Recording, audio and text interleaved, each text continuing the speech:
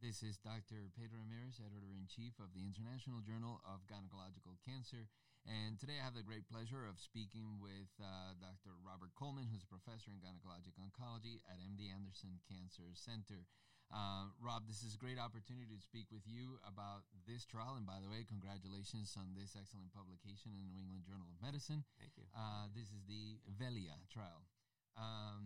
This trial, obviously, we had data on the role of PARP inhibitors in the setting of recurrent ovarian cancer and as maintenance therapy in combination with bevacizumab. Now, this study, the VELIA GOG 3005 trial, looked to explore the integration of velaparib with frontline therapy and maintenance in women with high-grade serous carcinoma. Mm-hmm. So tell us, what was the rationale for exploring this option of therapy? Yeah, so this trial was designed at a time when we were evaluating whether or not the combination of novel agents to chemotherapy would actually improve factors such as progression response rate and progression-free survival. And if you think about it, around the time that this trial was designed, we had just come off the heels of GOG 218, which was doing exactly the same thing. Which was adding bevacizumab to chemotherapy, and this trial was designed very much in the same way. The arms are mimicked almost identically, and the thought was, though, we had data from a trial called GOG 280, which looked at the role of veliparib in patients who had up to 4 prior therapies and were patients that were characterized by germline BRCA mutation, and we showed that there was objective response rates even in these heavily pretreated patients. So we added that information to a very large phase 1 trial that was looking at the combination of paclitaxel carboplatin, bevacizumab, and veliparib in various different dosing schedules and infusion schemes called 9923, GOG 9923. And that basically showed that the 4 drugs could actually be given together in the frontline setting with acceptable toxicity and without compromising the chemotherapy.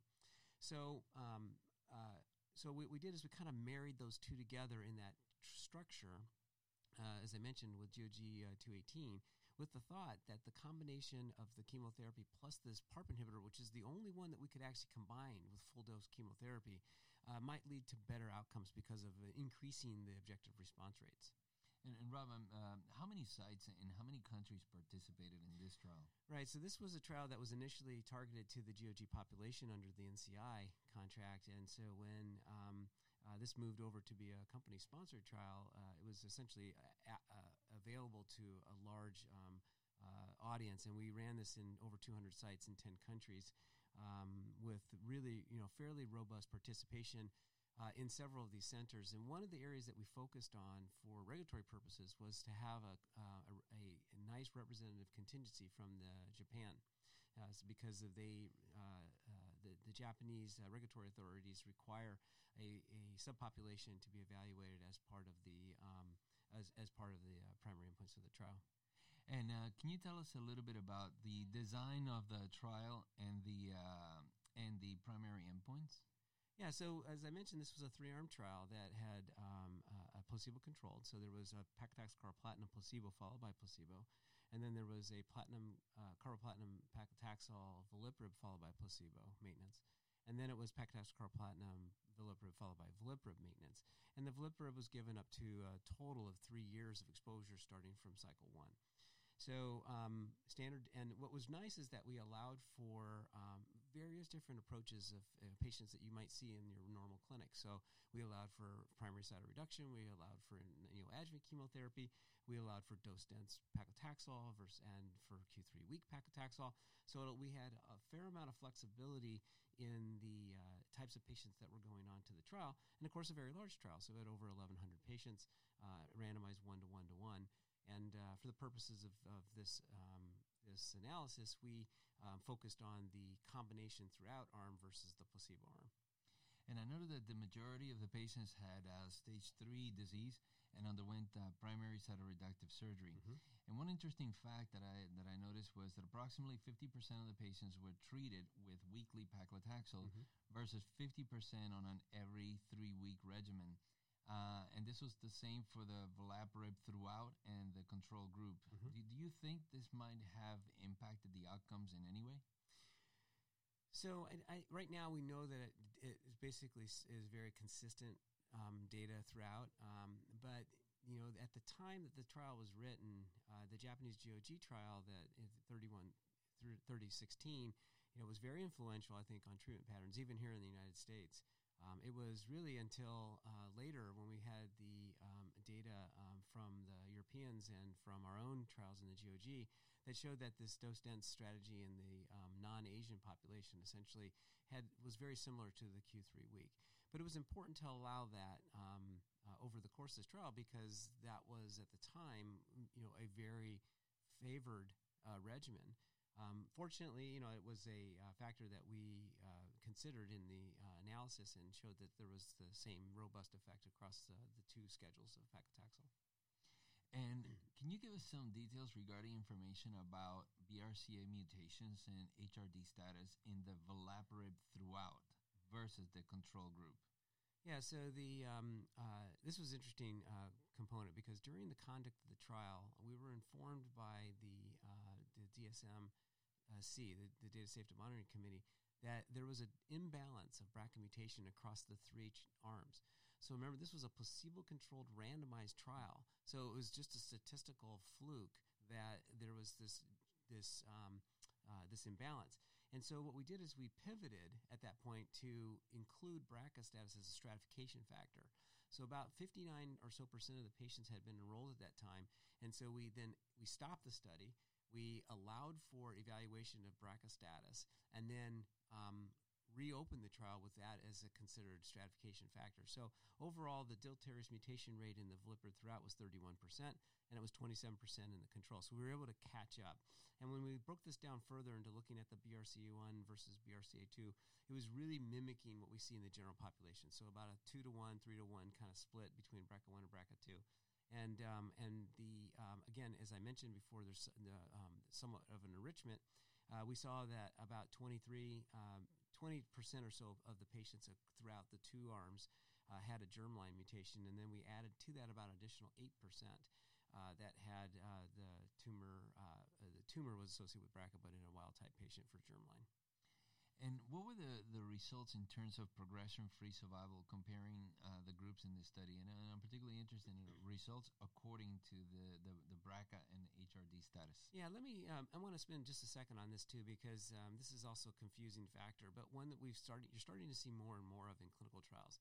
So in these trials where you have such a strong biomarker for efficacy, and in this case, it's BRCA status and PARP inhibitors. So there are very few biomarkers that are that strong in ovarian cancer. But in ovarian cancer, we know that the best outcome with a PARP inhibitor is in a tumor with a BRCA mutation. And the second is with their HRD. And then thirdly, when they're wild type.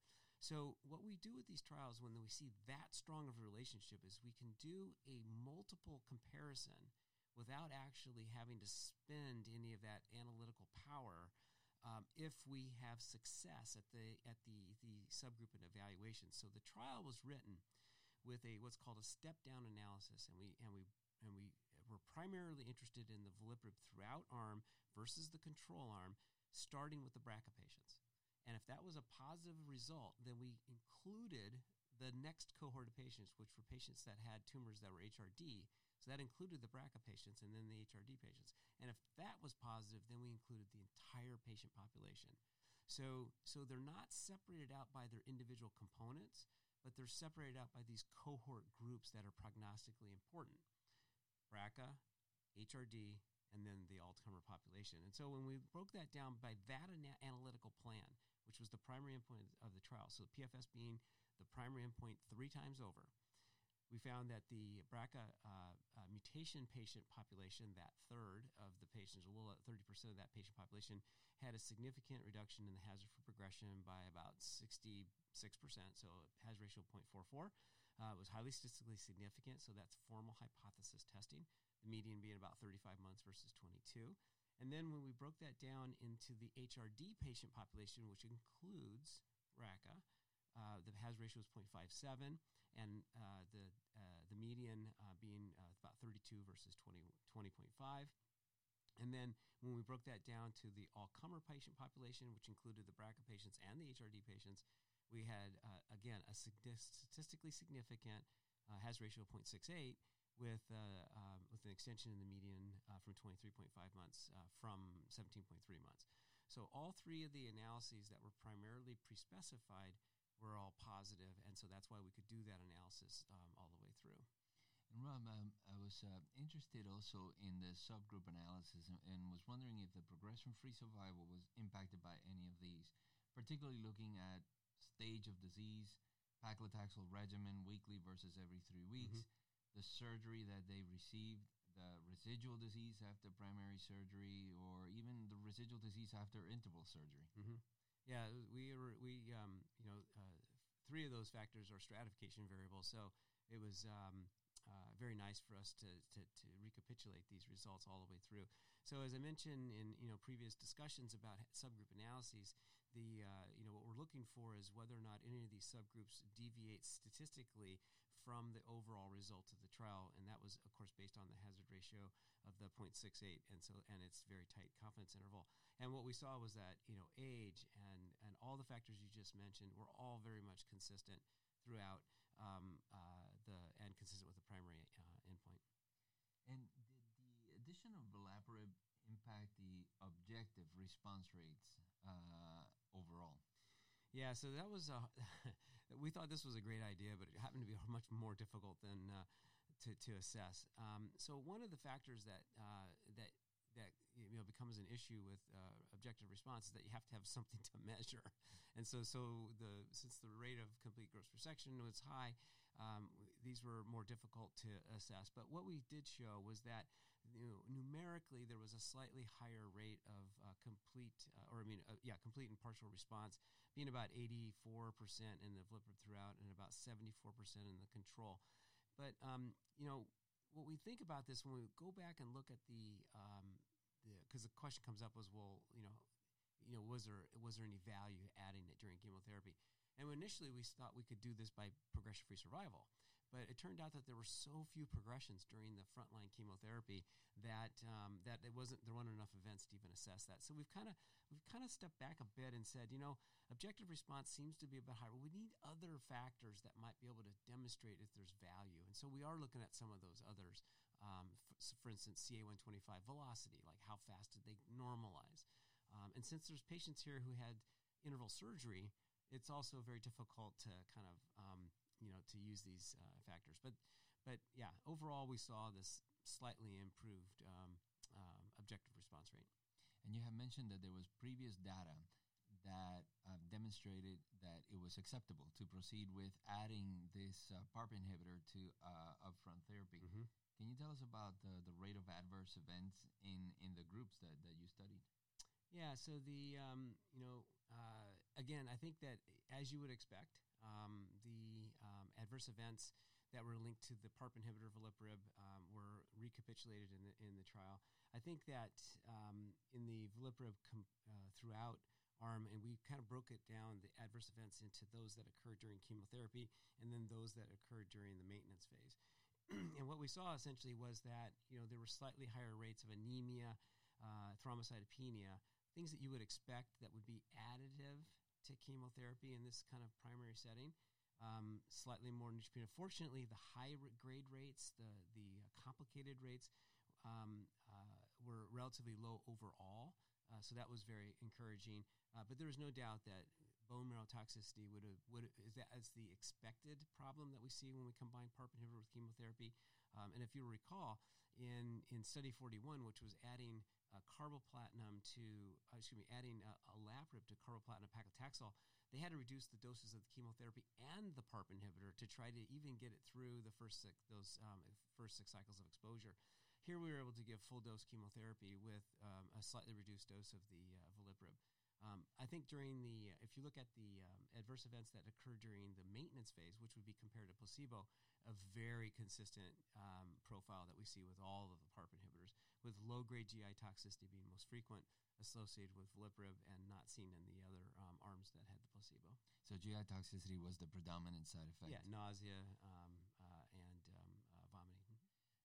So I understand you also performed a quality of life assessment. What were the results of these? Yeah, so quality of life, again, very important in a trial like this.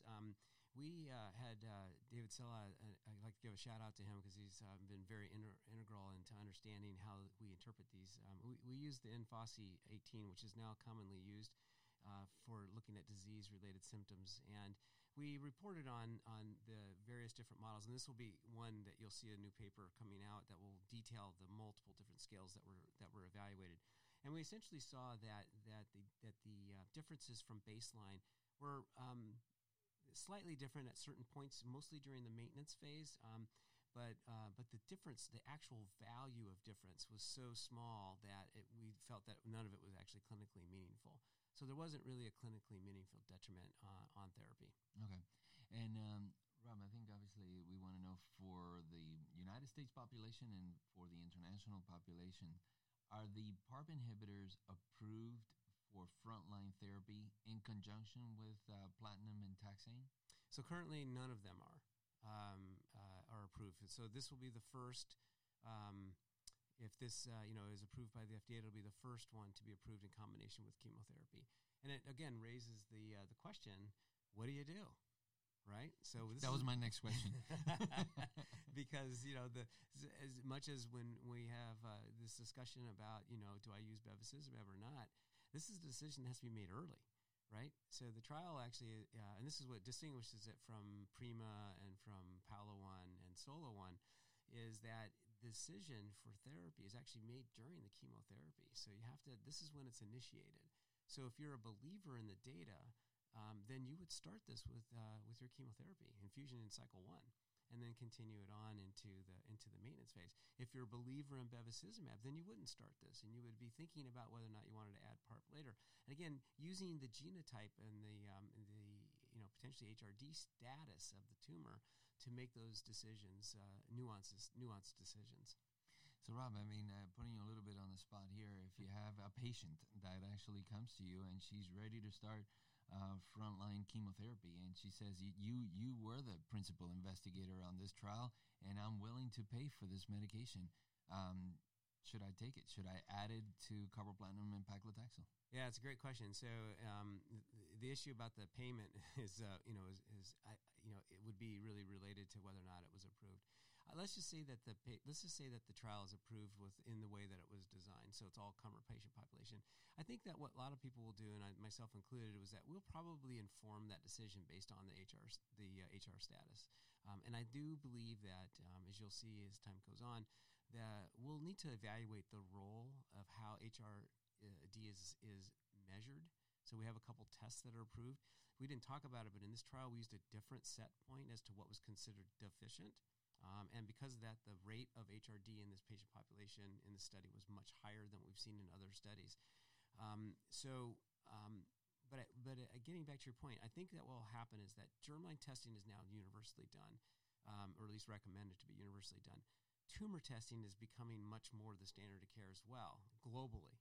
So we'll have information on both tumor status and germline status to make a decision. I think that people will start to migrate or think about migrating to a PARP inhibitor early on, just so that they make sure that the patient gets it. I think the question is if people look at the trials and they decide, well, if it's HRD positive, or HRD, not HRD positive, but HRD, and the patient's BRCA turns out to be BRCA down the way, then I'm just going to add the PARP inhibitor down the road.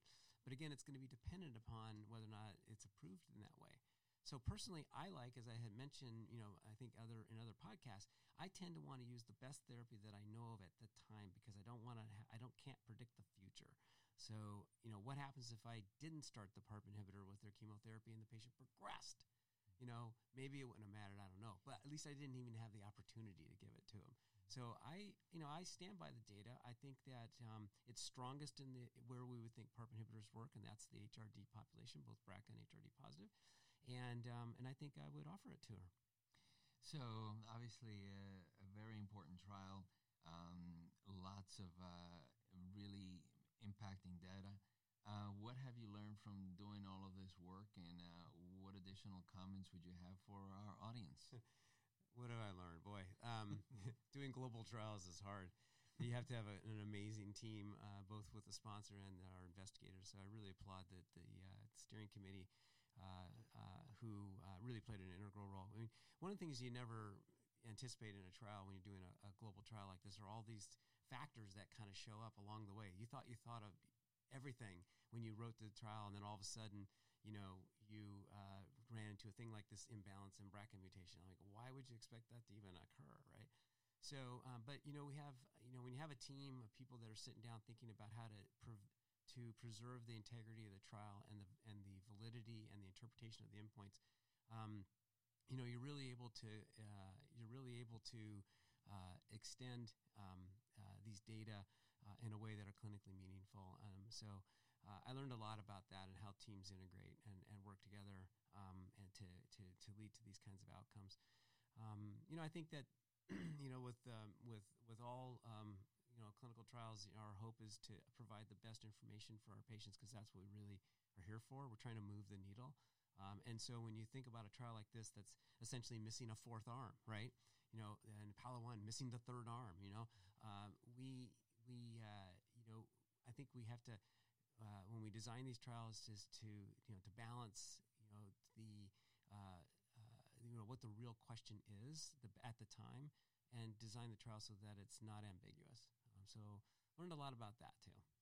Well, Rob, thank you so much for this really great opportunity. I always learn a tremendous amount in speaking with you. Thank you again for all you've done to contribute to gynecologic oncology, and we look forward to speaking to you in the future. Pleasure. Thank you for having me.